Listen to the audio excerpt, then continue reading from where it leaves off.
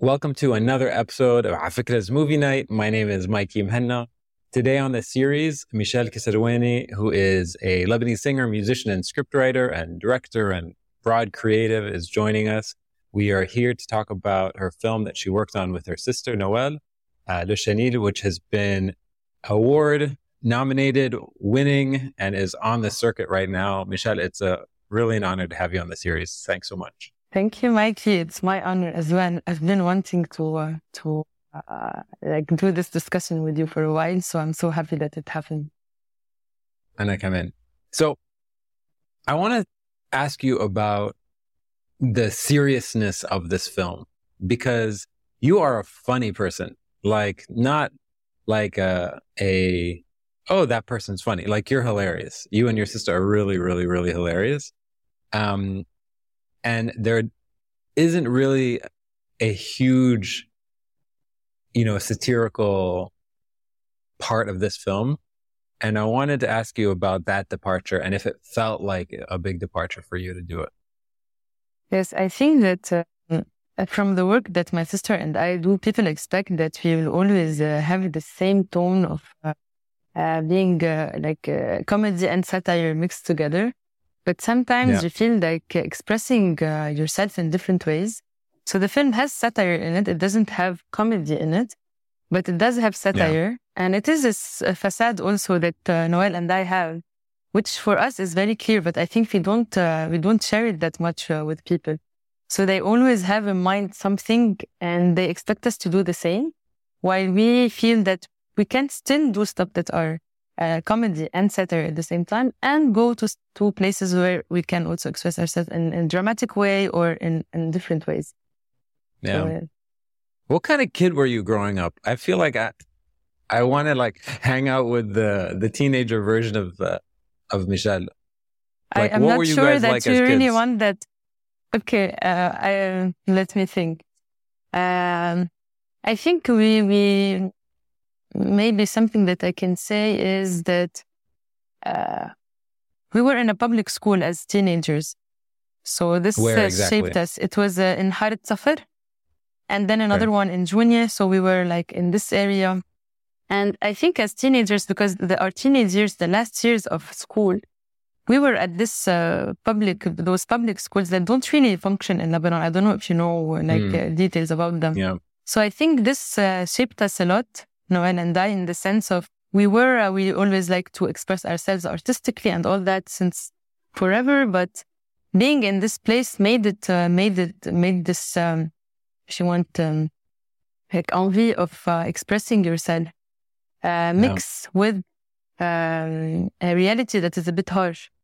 So this is where I think one point of our teenage years that is still marked me till today. But we were also finding lightness in our everyday life. We are lucky to have a family that's that encourages art and that's very positive and that have ways of thinking that are not very common. So we were happy teenagers, but in an environment that was not always very light. Yeah. What is the age difference between the two of you guys? 2.5 years. I'm older. Yeah. Were you inseparable as kids? I'm not sure. We are 4 children. So we used to spend time together because the age differences between us are not that big. So, and we used to spend times with our cousins as well, who also, we have many cousins. So it was like a childhood that was a group childhood in a way. And Noelle and I have always been close, of course. Not inseparable. We have also, we are very different on so many levels. We do many different things, but because we do the art together, people think that you're always together, spending time together all the time. But yes. So. But it's not only, it's really funny. It's not only because you do the art together. Yeah. It's also, I think it's partly, there's a positioning came in. Like when you and I first spoke, right? Yeah. A few months ago or weeks ago. And I was telling you, I really want to have you on the series. And you said, should it be the two of us, or should we do it separately? And I said, as you guys wish. And you said, it's probably easier if we do it separately. She takes some things. Yeah, that's what we're doing. That's what we're doing right now, because we're getting overwhelmed a bit in a way.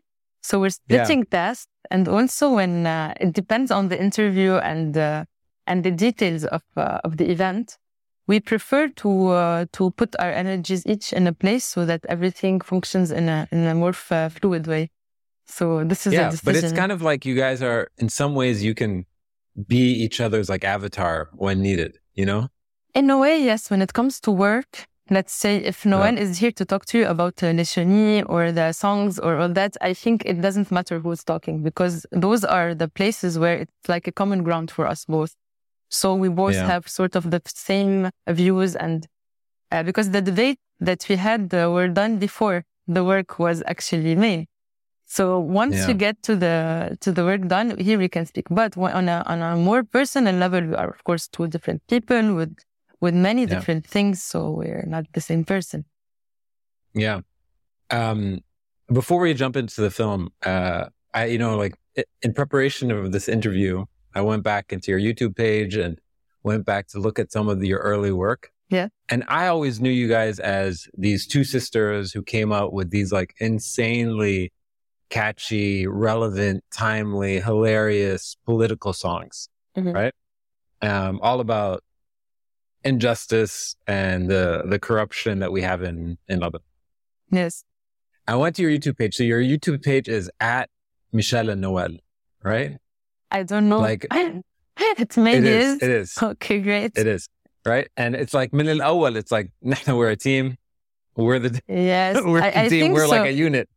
I think so, because I don't remember how we are not very good at those things. So we do. If you notice, also, let's say I have like Jagan is like the first song I did on one channel. I didn't know how to upload a video on the same channel, so we opened another channel. So we have two channels, and we are very bad decision makers when it comes to social media.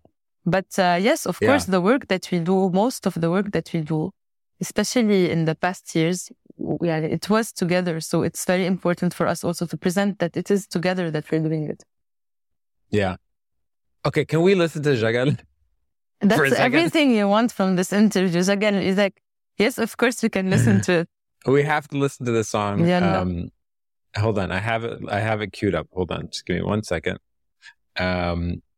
Because it's one of those songs that once you hear it, you can't unhear it. And it is, I want to ask you who your influences were before the song launched. Okay. Because I feel like I know the types of people you were listening to and the sort of your references, but I might be wrong. So let's listen to the song a little bit. Yeah.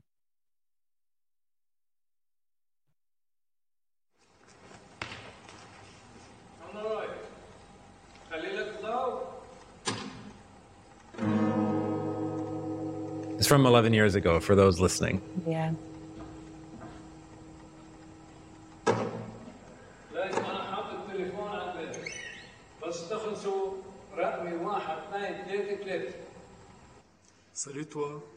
كنت قاعدة بالكافيت ما في شي عبالي عم بشرب نسكافيه اجا شاب وقعد قبالي لابس جينات وشعره مطبس بالجال قال لي بوجودك يا دمازيل انا الشاب الكول تلبس مع 50 سنت سيارتي بتلمع وما بقى في ايفنت عندي الشاليه وفيلا بثريا واكس مسليبان أنا خيا عملت حالي هبلة وعملت حالي مسطولة ما حكيتو شي وعاوج البسمة الخجولة عملت حالي هبلة وعملت حالي مسطولة ما قلتلو شي وعاوج البسمة الخجولة أنا جغلي اليزاك عيوني ملونين بشرب كاساك وشميستي موسلين البابي كولونيل وبدخن سيجارة تنرقمي كش تبال تاني دهرش نهار هون راسي فار لا كتير هالقد علي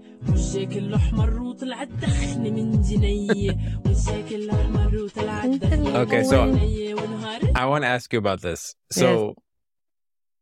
when you're listening to this and you're Yes. watching this, what is the immediate emotion that you have?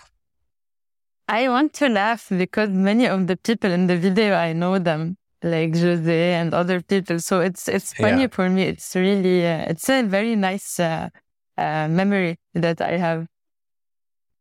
Did it go viral? Is that how, I mean, for you at that moment, you were like, oh my God, how did this go viral? Of course. Actually, when Jagal Izet came out, the social media was not that booming that much 2011, yet. Yes, it was in the beginning of it. I didn't have Facebook, I remember at the time. What happened is that I sang it one time. It was because of frustration I had from university and guys that I was meeting and their ways of like imposing themselves or thinking that they can attract you with materialistic stuff and stuff like that. So it was, of course, a joke. And I used to sing it with my friends and all. And I once said that maybe I recorded someday or something like that. It was not serious at all. Then somebody recorded it on their phone and it started going viral by Bluetooth at the beginning. So we didn't have other ways that were too common. I love it. And then 20 years later, I was 19 when I wrote it and it was recorded, the first version. People start telling me, we're hearing your song. And I was like, I don't sing. I don't have a song. Like, no, it's your song. And then I listened to it. Of course, it's my song. And suddenly, really from one day to the other, I don't know what happened. It boomed on the internet. Suddenly, I opened Facebook to say that, yes, I wrote it because they were asking who wrote the song. It was this video? No, the video we did later on when the song was crazy viral already. We decided to do a video. It was sort of a joke a bit. We did this casting to do the video and then the casting was the video and it was something like fun that I did with friends and like at the time. So that was it. But of course, I didn't know at all. I had no idea that this will lead me to many other things actually because of Jagal Izek, I took another path in the way I chose my career, stuff related to writing and then films and all that. It started there somewhere. So it was a very nice accident. What do you mean it changed your path? I mean, what path were you on before it? Yes, I will tell you. So when I was in university, I was doing advertising. And it's a very interesting thing to learn, but I knew that by the end of my master's, I knew that I wasn't going to work in this field. It's not mine. I don't like to sell things. It's not mine. And no one did the same also study. So when Jagal Izet came out, I started being called for stuff related to copywriting and things. But Noel and I decided it was a very clear decision that we don't want to work in things we don't sort of believe in a way or another. So we focused on working with NGOs or people who are doing stuff on the ground and stuff like that. So I took this path. We started doing the political videos after. And then I went from one thing to another that led me to film. So it was a triggering point in my life and career, I feel. Yeah. Are there like through lines that connect this video to the stuff the types of videos you absolutely loved growing up? Like I wrote silly songs with friends when I was a kid as well. And they were always inspired by like the sort of the music and comedians that I grew up listening to. Are there similar ones for you that you're like, oh, this is for sure a reference? Even if I didn't know it, I was just ingesting this type of stuff. Not at all. Why? Because I never thought that this is a real song that I am doing music in any way. Till today, I don't present myself as a musician in any way. We do songs, we do videos, but I don't see myself in any kind of framing, if you want. So doing Jagal Izek was purely out of frustration, and I think it was a very good lesson that maybe the best way to produce is to be inspired by your entourage and not by other things. Of course, art can inspire art and all that. It's also nice. But from my personal experience, everything that I've ever tried to build or create, I started by something very grounded, by experiences, by talking to people, by stuff like that. And they inspired. Yeah.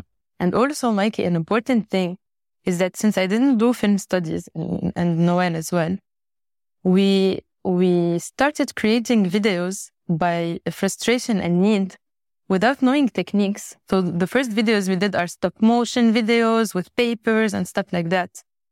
And it was through this experience that we learned bit by bit the techniques. So this gives you freedom to think in a different way, where I am inspired by my environment. The tools, I can master them with time. Even the storytelling, the editing, all this can come naturally if you're focused on your work in a way.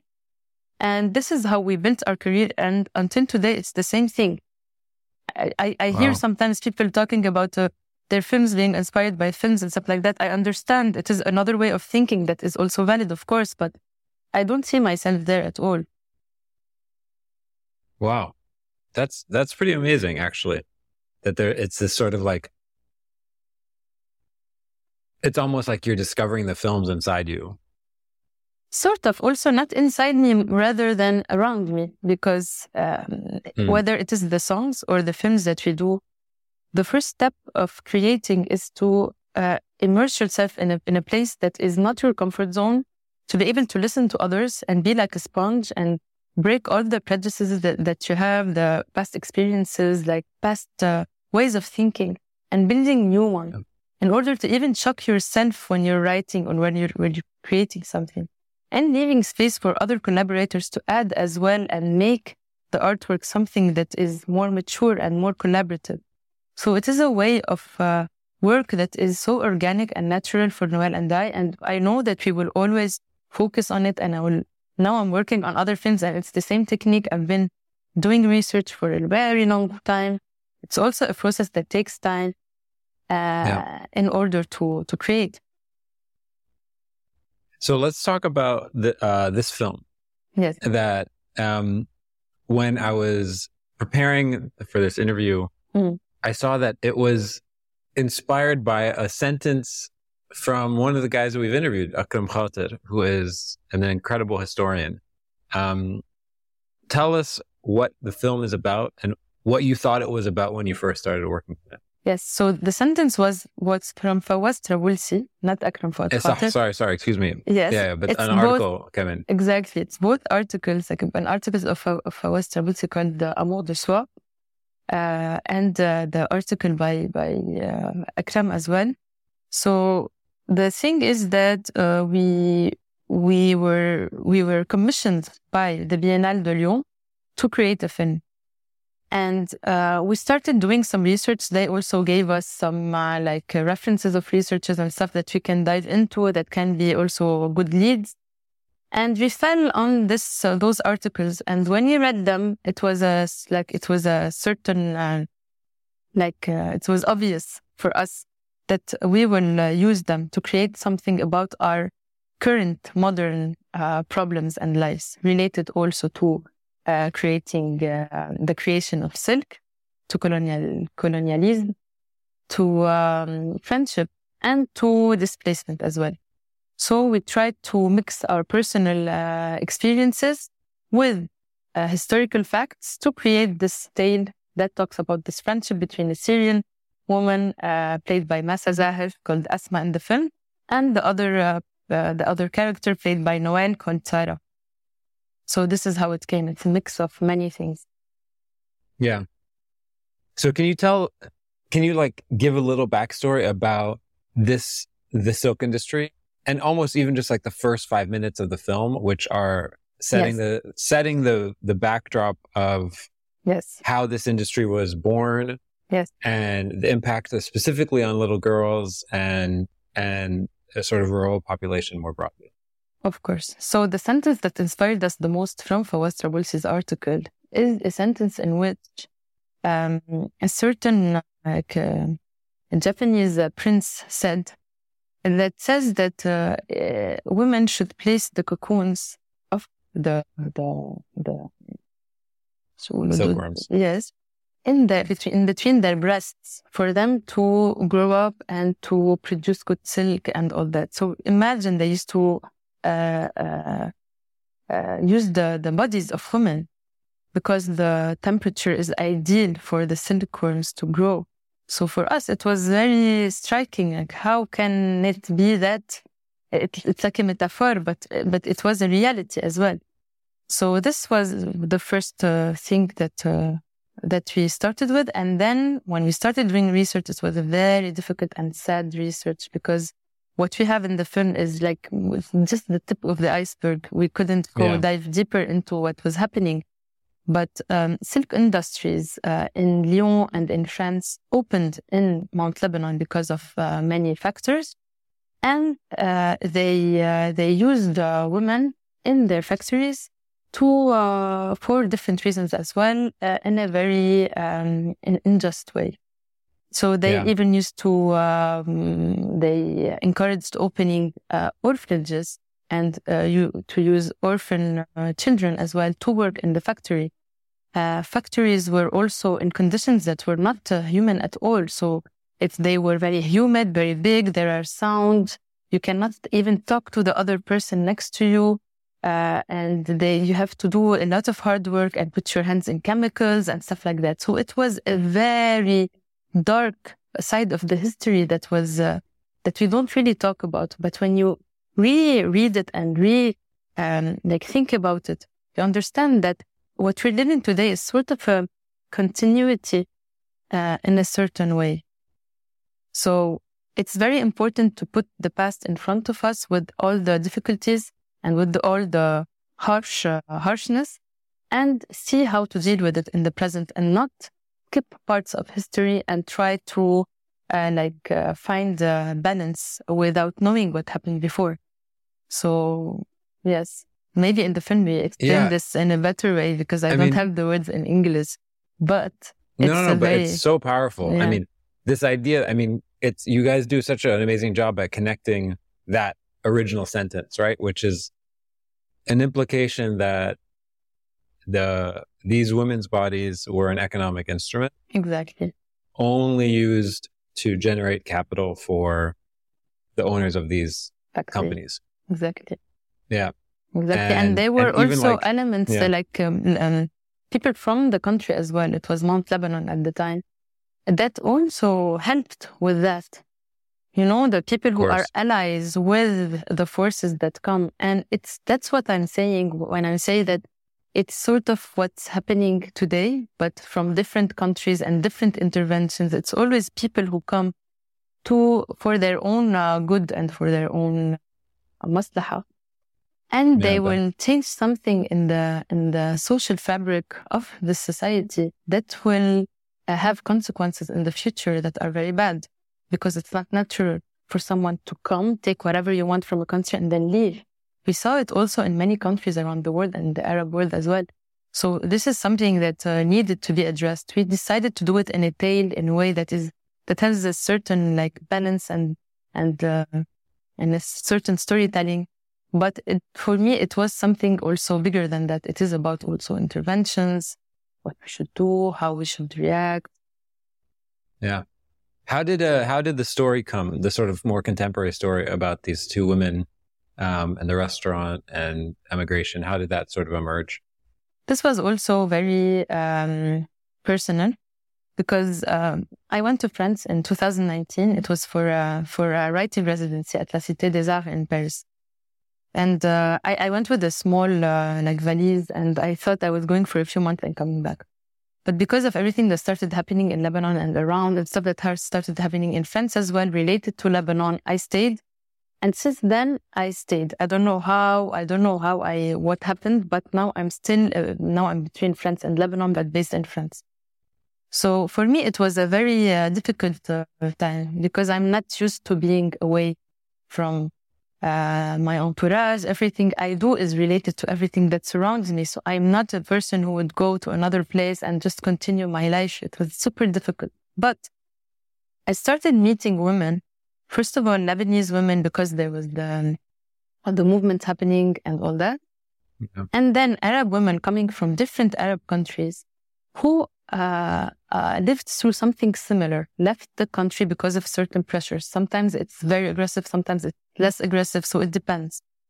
But what I noticed is that you notice them really fast and you can understand their experience without talking too much. So I would see a woman, she would tell me from which country she is. Let's say she would say, I don't know, Syria or Egypt or Palestine. And right away I can imagine what kind of pressures she went through, even if we didn't really talk a lot. And this feeling of spotting others, I used to tell Noel, I feel like they're butterflies. You spot them, it's really clear a bit. So, yeah. So this is where I decided that, okay, so let's search for this main character. And here I found Masa Zahir, who is a brilliant actress. Also, she came from Syria and has been living in France for a few years. And we started the discussion, her and I, and we started building the character that she's gonna play with some pieces of her life. Of course, the character at the end is different from the real Masa, but we started constructing about our own experiences. And in the shooting, we left a very big space for improvisation, where we told Karim Ghraib, who is also the marvelous cinematographer we've been working with for a long while, to just follow Noel and Masa from dawn till late night, and to cut their real conversations in a way or another. But I would lead a bit the conversation depending on the light of the day. So let's say if it's a noon, the conversation will not be very intimate. It will be about something broad. And as the sun goes down, I would trigger some conversations that we'd already discussed, Noel, Masa, and I. So they're familiar a bit with the theme. And they would say them. And this is how we worked. It was a real collaboration with what everybody had to say and add. And another point, when I met Masa, it was also a conversation where I asked her, what do you feel like expressing as an artist? Yeah. She told me, I don't feel like talking maybe too much, and I would like to perform something, to perform a physical performance. So then, okay, so on what kind of music? She gave me references. So we had a meeting with Zaid Hamdan, who's also the amazing music producer, بغنى عن التعليق. Yeah. And Nadib. أكيد. So it was the first meeting with Zaid and Masa, so that they understand each other. On what music would you like to perform? And I was really like watching and just get if because also Zaid came from Lebanon to film. So why is my experience more important than their experience? I should also sit and listen sometimes. So this is what happened. And Masa suggested the style. Zaid worked on it and he got it really fast. And I just added this in the writing. So your performance will come here when you will express this specific thing in the narrative. And this is how many parts of the film worked, where we would guide, and while writing, I took the liberty also to like give space as much as I want to everybody. And then at the end, while editing with Constantine Bock, who's also a friend and collaborator I've been working with for a long while, to take decisions. And the same people worked on the music videos and the film. Karim, Constantine. Wow. Yes. That's why we understand each other fast. Yeah. Can you like give me a visual for what it actually looked like when you were shooting? Was it literally, Masa, Noel, the camera operator, a cinematographer, and you sort of walking around and you're like behind the camera saying, okay, talk about the statue? No, I will tell you. It was in different ways.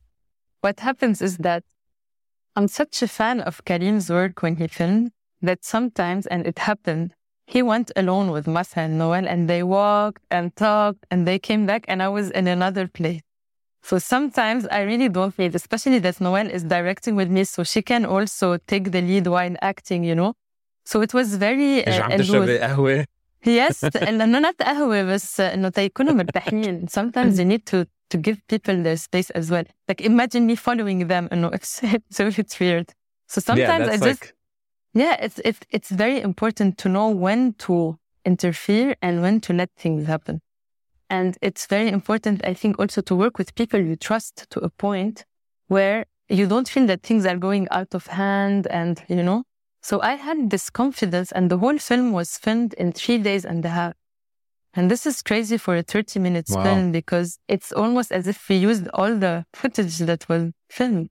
Sometimes we would film the scene maximum twice, and it's a difficult scene, and we would continue because I look at the screen and I know that we got it and we're good to go. So I think it was something magical happened on set. Also because we didn't have any considerations. We only were focused on doing something that is authentic to us and on trust that you have built throughout the years between each other.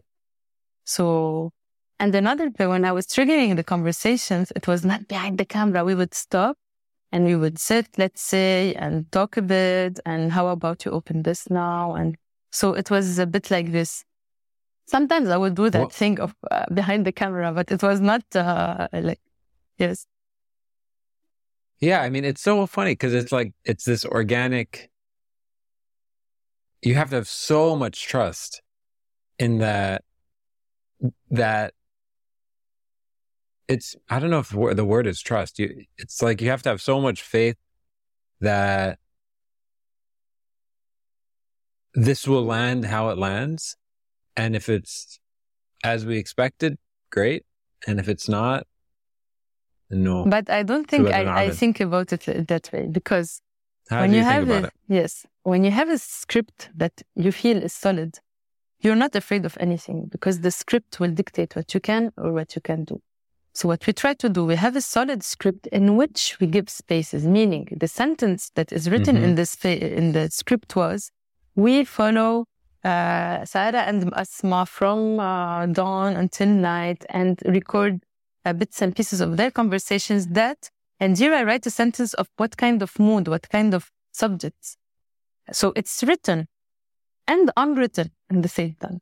So I think this is the balance. I know what we want as a whole, and this I think should be decided. And this we can talk about a lot, about how much importance we should give to the script before we start shooting, and to make sure that everything is well placed and not to bother people to work on something that is not worth it in a way, or spend money or whatever, because everything should be very well studied. At the same time, while doing the structure, you can break out of it and do whatever you want. Yeah. So, and I think this trust and all that, it's not trust in the absolute meaning of the word. It's really experience with those people. I know Karim. I know what he would shoot. We spoke about the core of the film. We don't need to talk about each shot. As long as we get the core, that we need something that is intimate, where we feel that we are walking with those two women. We need something that is not perfect, so that we don't get lost in the beauty of the image. We just go with the flow, and it's a character-built story, and there is an emotional fil rouge that you should follow, but not more than that. So, framing, of course, I trust Karim. When you are filming videos in Lebanon, I have this sort of pad or something that I watch in what's happening, and Karim goes and shoots, and I'm like a fan, you know. I'm sitting somewhere and just watching, wow, this is amazing, you know, rather than following him, because we spoke before and he knows, he understands. He's a very big artist, I think. So yeah. So interesting. I want to watch the trailer. So I'm going to load up the trailer. Yes. And we will watch a second.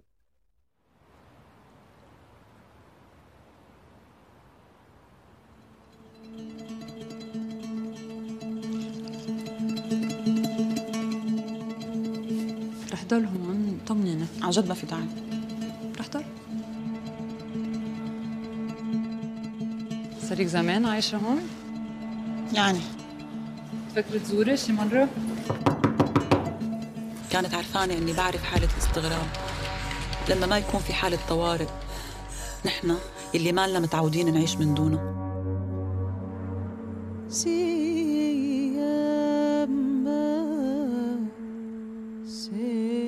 شو بقلها حتى تروق؟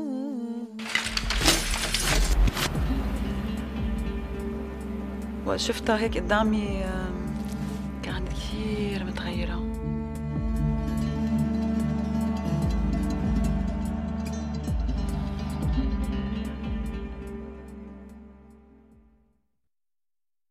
It's beautiful.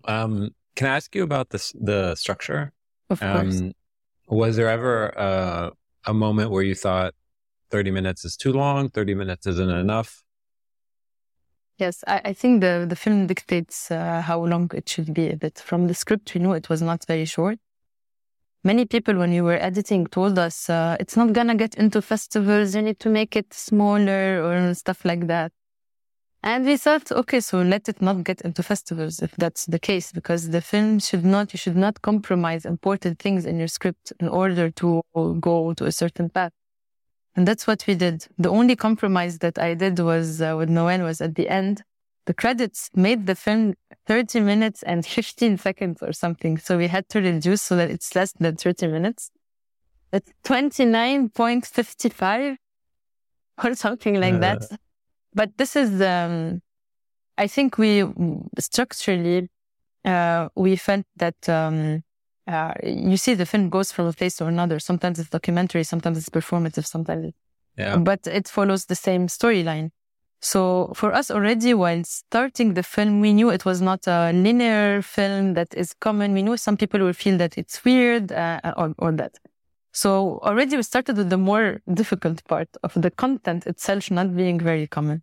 And at the end, in the length as well, we started having those comments, but we always focused for the work to be the best it can be. And this is what we did. And luckily, when we got accepted at Berlinale, I didn't believe it. I started making jokes about it, and it was a full month of not believing. Like it's a joke. Like we really worked in a way that is so far from having this as a perspective. But then when I went to Berlinale and I met people there and I met the organizers, I understood how much we get along together and how we are aligned, because it's a bold festival as well, where they experiment new stuff. It's also a festival where we felt very comfortable on many levels.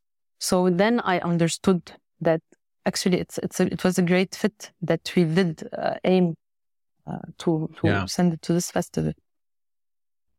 Does that experience and sort of validation, we don't know each other outside of this interview, right? So, but you seem to be so self-assured.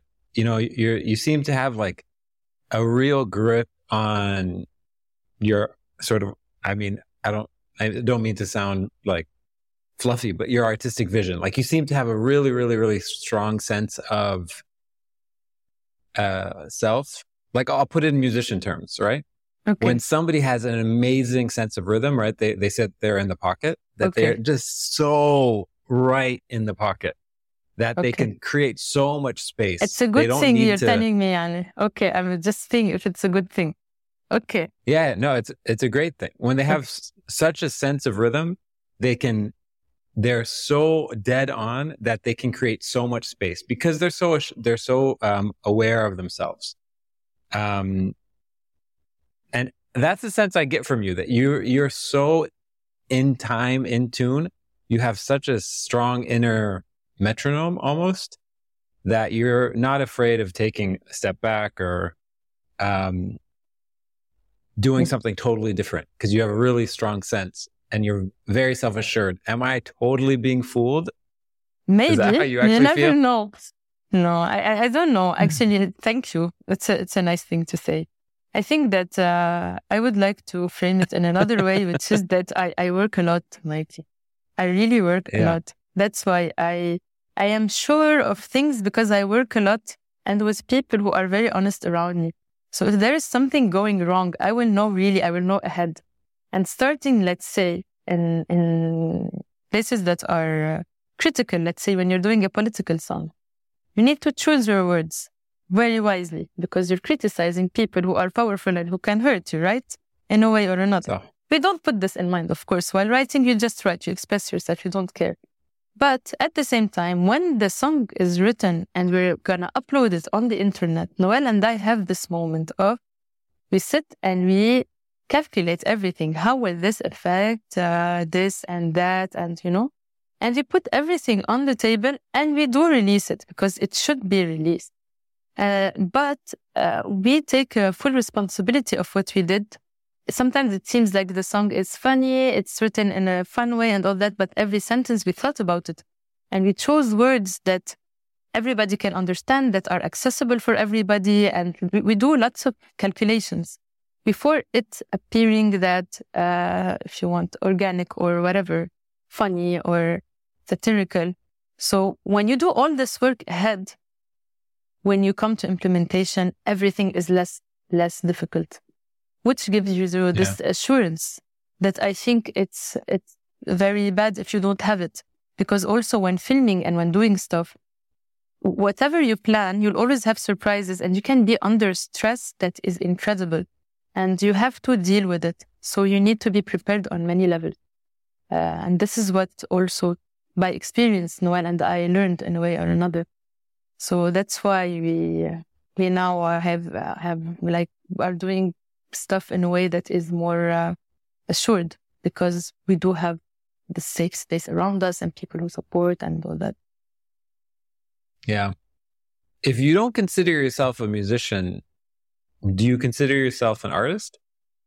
You know, I always I think about that when I want to write something, like, you know, on this Instagram, you have to describe yourself or bios. Or I have a problem saying, let's say, musician or filmmaker or whatever, because each day you feel like doing something sometimes. And I feel it's nice when I say, I do films, I do music, because I can do many things or nothing. But I try not to name myself something and really believe it, you know. I try just to do my job. And then whatever people would like to name it, I'm okay with it. Sometimes they send me bios to approve and they write stuff about me that I wouldn't write that way at all. I don't care, you know, whatever works for you. But when it comes to me, I say like, I do this and that and that, and not I am this and that. Yeah. Gives you freedom. Yeah, I love that. I mean, I think about that all the time. I like verbs more than nouns. Yes. Also because it has something pretentious a bit sometimes. Like, as an artist, I can do this and that, as if you have this skill, you know. And this is something I give courses at university that are called, the course is called storytelling and script writing. And one of the first things I tell students at the class is it's forbidden to tell me I was taking my shower and suddenly the idea came to me, or I was driving my car. You have to tell me, how did you think? What kind of research did you do? Who did you talk to? Who have the problem that you are dealing with? What did you do for this idea to emerge? You are not super creatures just because you registered in an art class. This is no. And another thing I tell them as well, also in the first class, is okay. So draw me a house, okay? So they will draw, of course, a square and this triangle, and this is a house.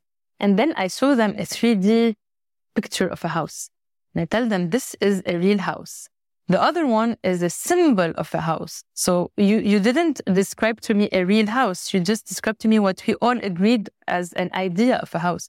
So when you're dealing with a problem or a subject, you cannot say it in a broad way or write about something you already know or everybody says, because everybody says it, so it's true, so I write it. No, you have to go and check it and see it with your own eyes and listen to it and understand it, and then you write it, because each thing has specificities that you need to go to and dive into in order to have the capacity to write about. So this thing about writing about the wars, you know, who did you talk to? What did you do in order to, or what did you experience, whatever. So yes, just to tell you that I think it's being an artist or whatever. It is work. It's real work. It's being grounded, doing reality checks all the time, or putting yourself in a position where you don't need to be doing reality checks. You are in a certain reality. So it is a constant work and trying to understand your environment in a way that's accurate and fair. Are you generally like sort of frustrated by, because that's work that most people don't do? Yes, right? I'm very frustrated, honestly. Yeah. This is something I think we need to address in a very friendly way. I'm very frustrated when I feel that sometimes there is a distance between the subjects that are dealt with in artworks, whether it is sometimes lyrics of music or films or whatever, and sometimes what's happening on the ground. There is a big gap. And I think this is related to many problems. I think it's also because mostly people who can produce things, especially film, are mostly in a way more privileged than others. So you feel that when you are trying to deal with problems and you're already in a certain place where you are not connecting authentically and you're not doing the job, the real long-term job to connect, there is a gap that stays there. It doesn't mean that the artwork is not liked by people or whatever. This is not, I'm not judging the quality of things themselves. They can be just not how I see that art can be and the role that it can really play socially. It's a very important tool.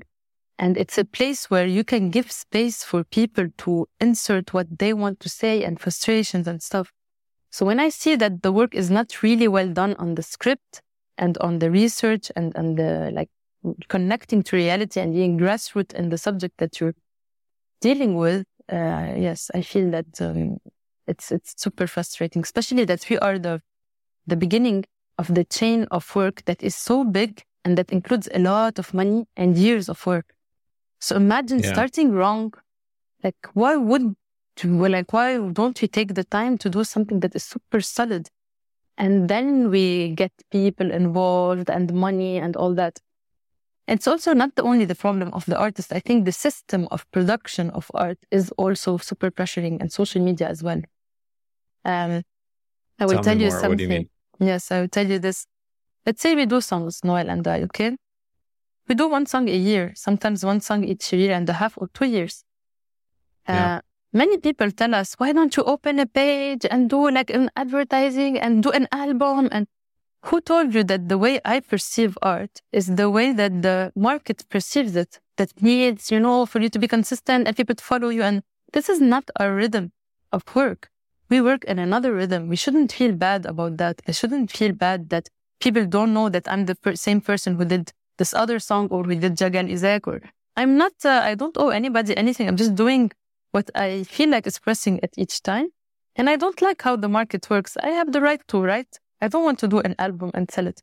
We already don't take money for the film, for the music that we do, and we don't sell it and we don't pay, and we just do collaborative work that nowadays they're starting to give us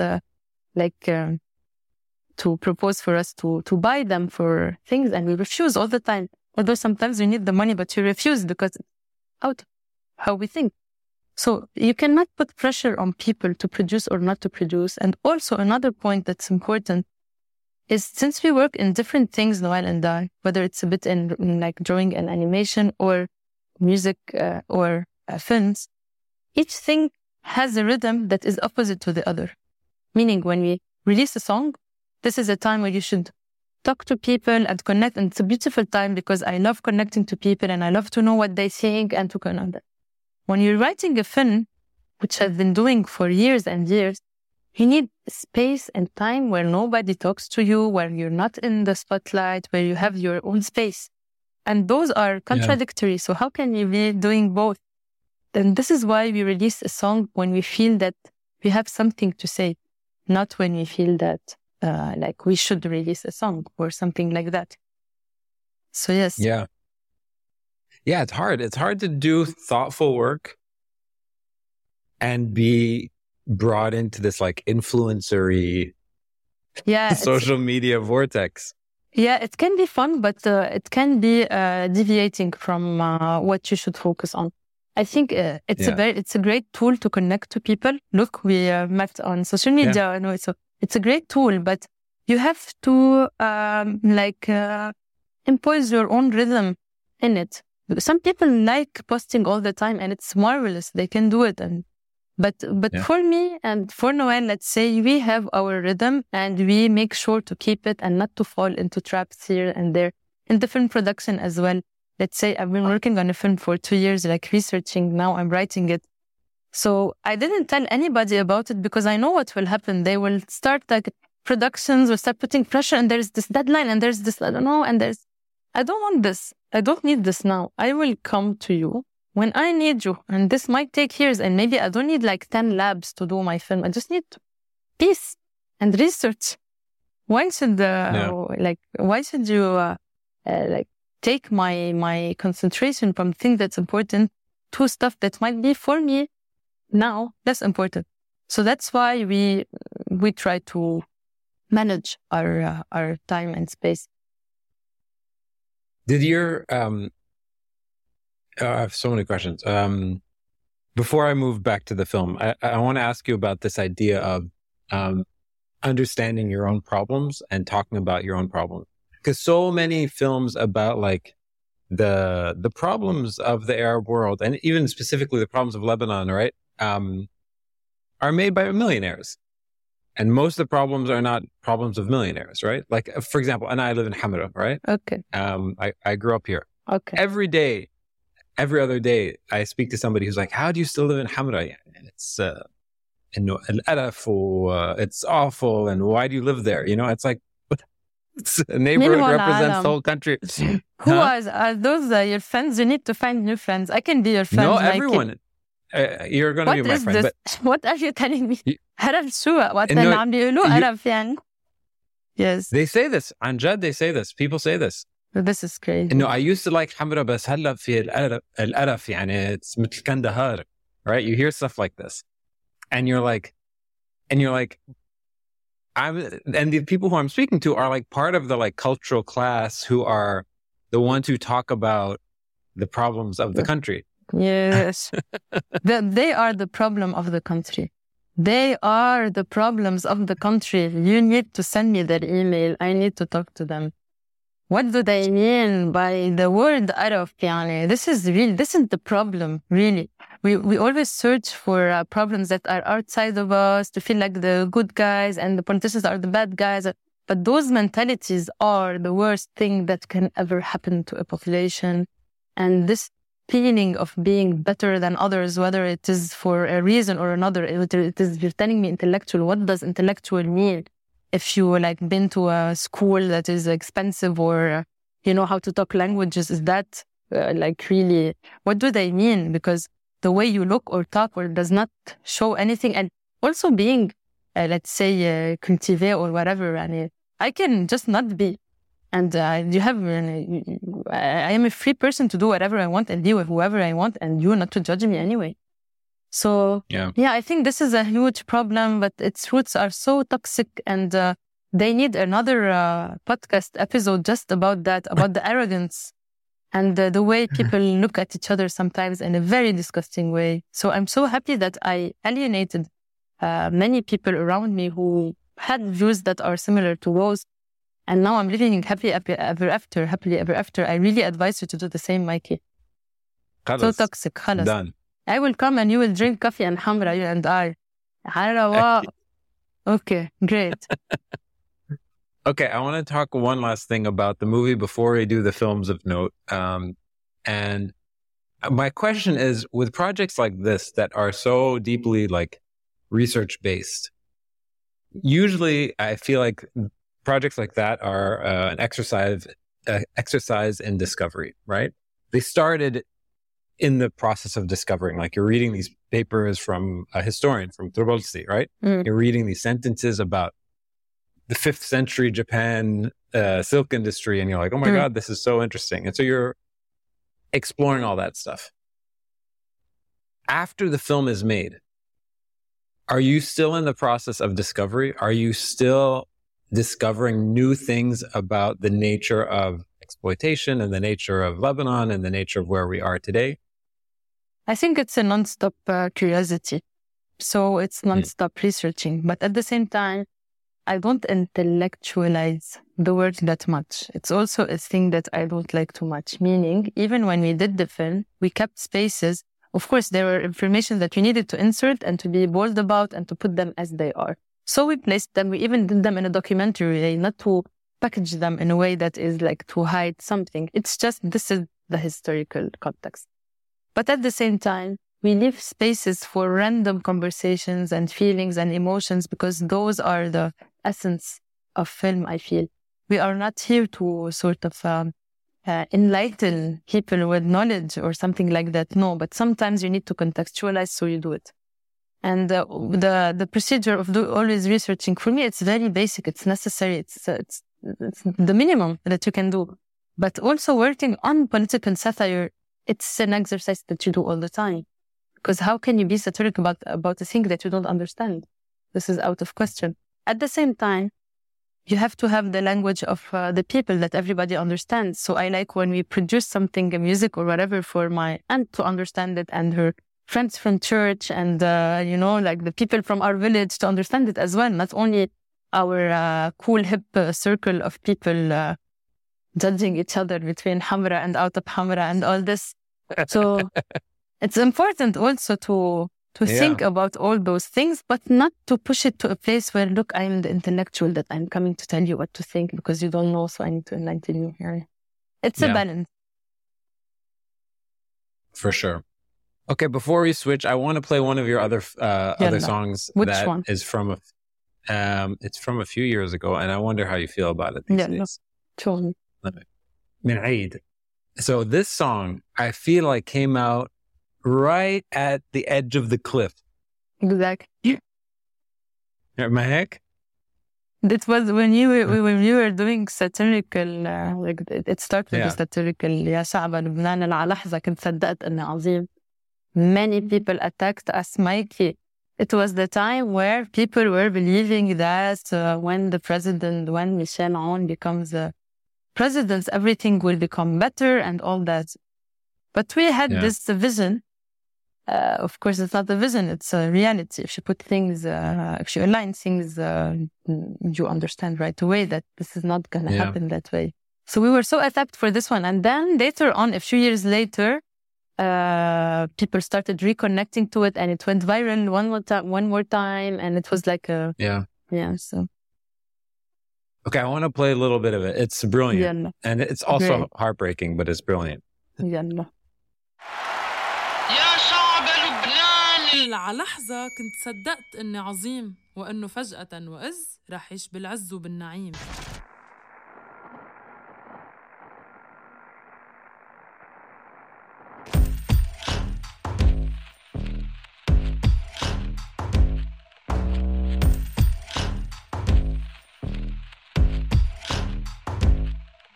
ما بتعاطى سياسة، ما بتعاطى بمعاشي أو بقدي في تاكس عكاسة، ما بتعاطى بقدي بدفع بنزين، قدي عندي فرص عمل، إذا ببقى بالبلد أو إذا بفقد الأمل، ما بتعاطى بالهوا اللي بتنفسه، بالعجقة اللي بعلق فيها، إذا عم بتدين حق الشقة اللي عم بشتريها، ما بتعاطى بكل تفصيل، من وقت أخلق تموت، من وقت أوعى تنام، بس ما هي لو ما تعاطيت سياسة، السياسة بتتعاطى فيي.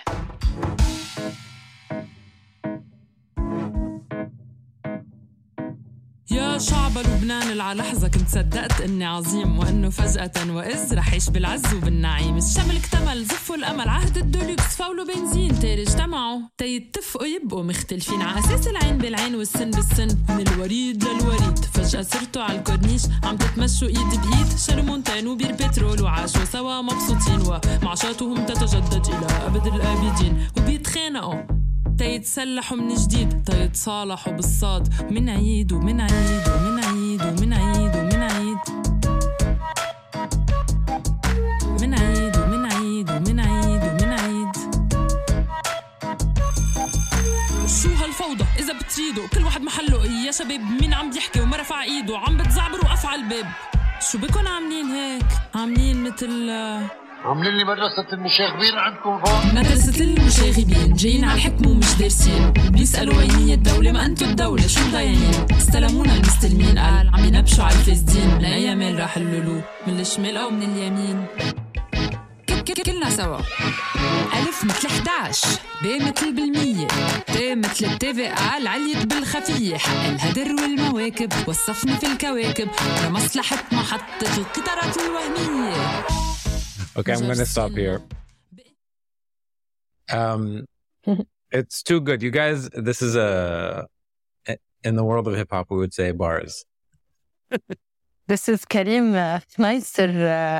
We are not very good with the rhythm. So Karim Fmeister, the music producer, he would always like clap in the studio to make us get the rhythm. Even if we're like recording, you will see him. He does always tricks to make us sing on beat. Right on beat.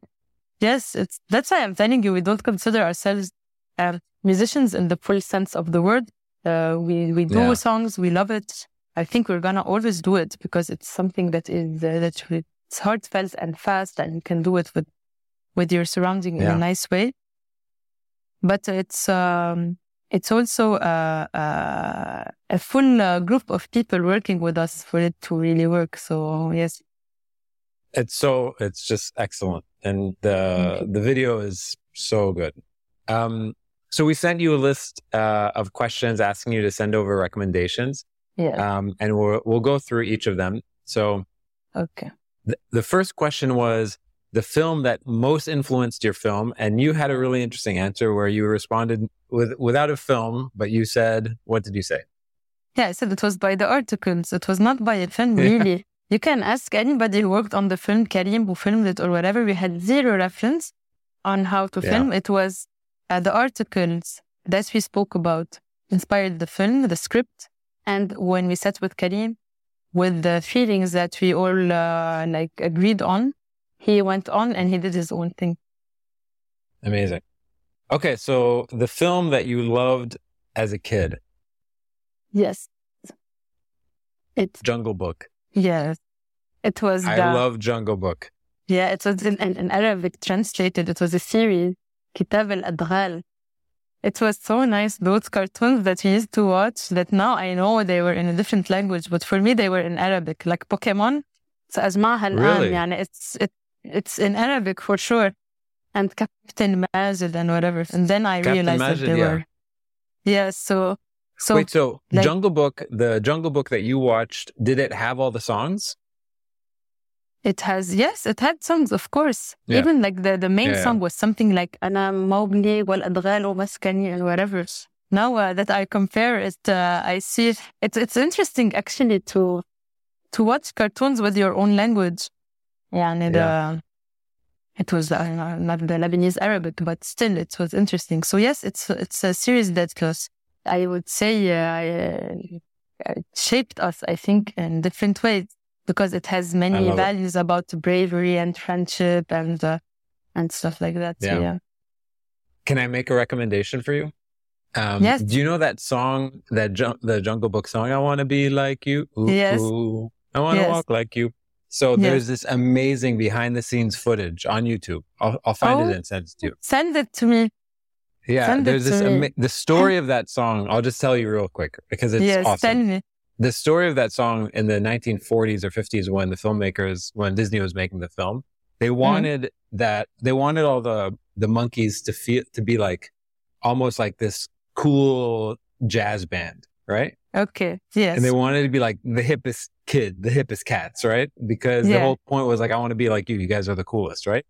So they decided, they're like, okay, we need to find like a jazz musician and a jazz band that's awesome. That's so cool. So they went to this band in Las Vegas, the Luis Prima band, who is this, he's this awesome like Italian-American singer, and they had like the craziest band. So they went to him and they said, this is the song, we want you guys to play it. And we heard you guys have the coolest live show in Vegas. And they filmed them practicing it. And it's this behind the scenes, and they go through the audience. And they do the, there's this like parade where all the monkeys are dancing together. It's so cool. Yeah. Actually, I think there are two things. There is the film and there is the series. I think what I used to watch was the series. I don't know if I'm now confusing, but yes, send me this one. I'm going to send it I would love to. Yes, of course.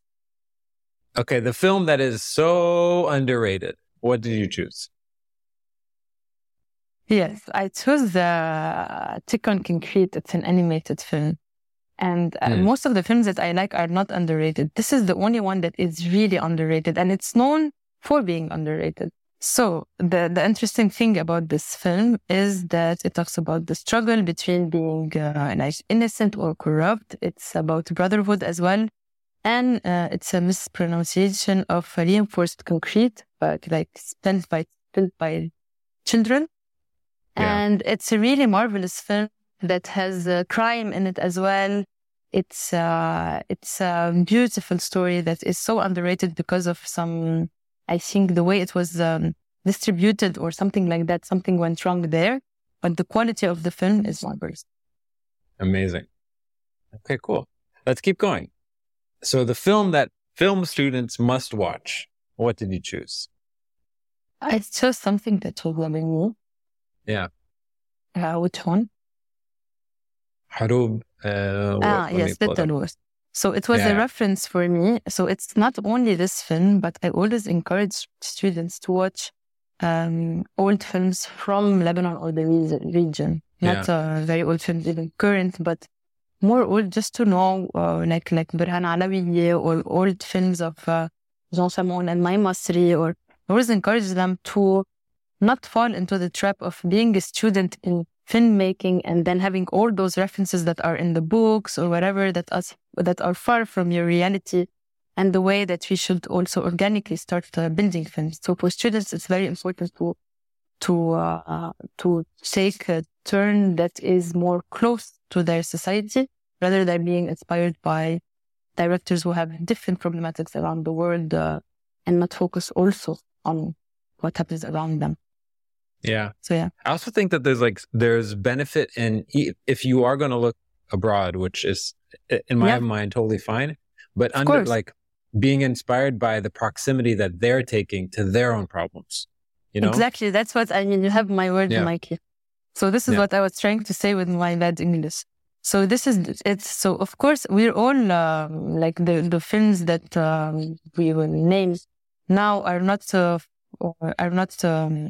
always Lebanese films, of course, or Arab films. Yeah. But for students specifically, I think it's an exercise also to watch things that are closer to their entourage. So, yeah. Okay, let's keep on going. So the film that always makes you laugh. Almodovar, right? Yeah. Yes, of course, because he's one of the rare people that has this comic sense that never dies, because it's built on complex characters and it's not mocking things and making fun of them, this easy way of making fun on the back of other people without understanding them. No, it's very smart satire. And he has his own way of creating a universe that is so dramatic and so funny at the same time. That's why I feel they're timeless. Yeah. Amazing. Okay, let's keep going. What, for those listening to the podcast, what is the name of the film?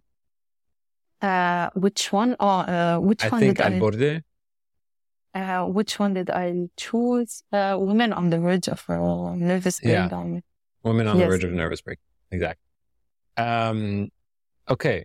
The film that you can rewatch all the time, I think you chose In the Mood for Love. Oh. Yes. This is one of the rare films that I can see many times, and each time I see it, it really dives me in this mood that is marvelous that Keserwany that created in this film. I think also it's because of how intimate it is, how it's built, the music, the visuals, all that, but mostly also the complexity of those two characters who are trying to get close, but it's not happening. And this is something that we live in our lives always in a way or another. So that's why I feel it always speaks to me in a way. Okay, so the film that has your favorite script, I think you chose two, Crimson Gold and Drive My Car. Yes, those are one of the styles of narrative that I like. Not forcément the only, of course, ones. But I chose two that are different. So Crimson Gold is a film by Fanahi. It's an Iranian film. What I love about the script itself, it's that it follows the lives of marginalized people, but in a very sensitive way in their everyday life, to highlight also gradually reveal the circumstances that led to a dramatic event. So it really shows you the entourage of a person who's about to do something bad. And I think those kind of scripts always attract me because they show one of the biggest problematics in our everyday lives that not everybody know how to highlight, which is why do people under pressure have to do bad things sometimes. So Yeah. This is the kind of script that I like, that goes into stuff that are like that. The other script, Drive My Car, I think it's another way also of writing. It's a beautiful film that also depicts in a very intimate way the lives of several people, especially one person. It's super poetic. At the same time, you feel that he went into your inconscient, because it's also based on a Murakami novel. So it's like when you read a Murakami book, you know, you feel that he went to a space that nobody can go, nobody can reach. So the film was good at doing that.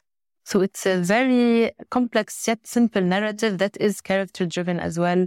It's beautiful. Amazing. Okay, cool.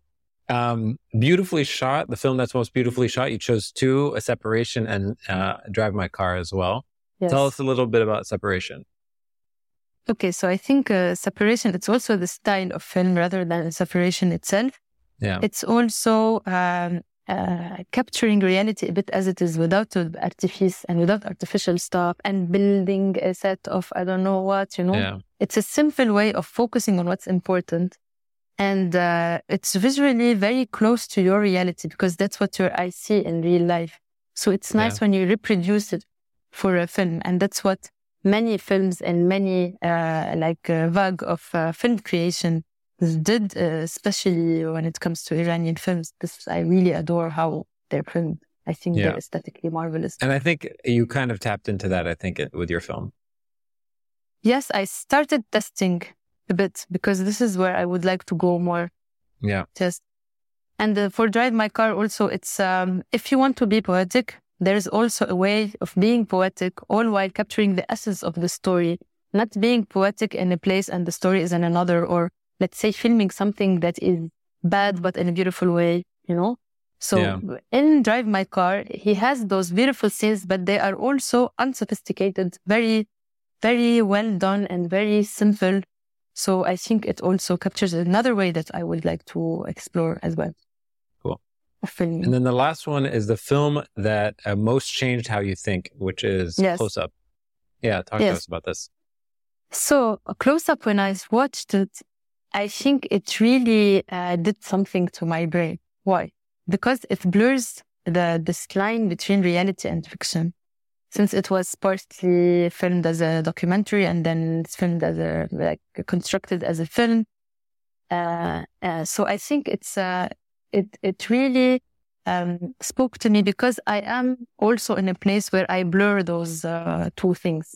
What's real and what are we constructing, and how much can we get inspired from reality around us to construct something.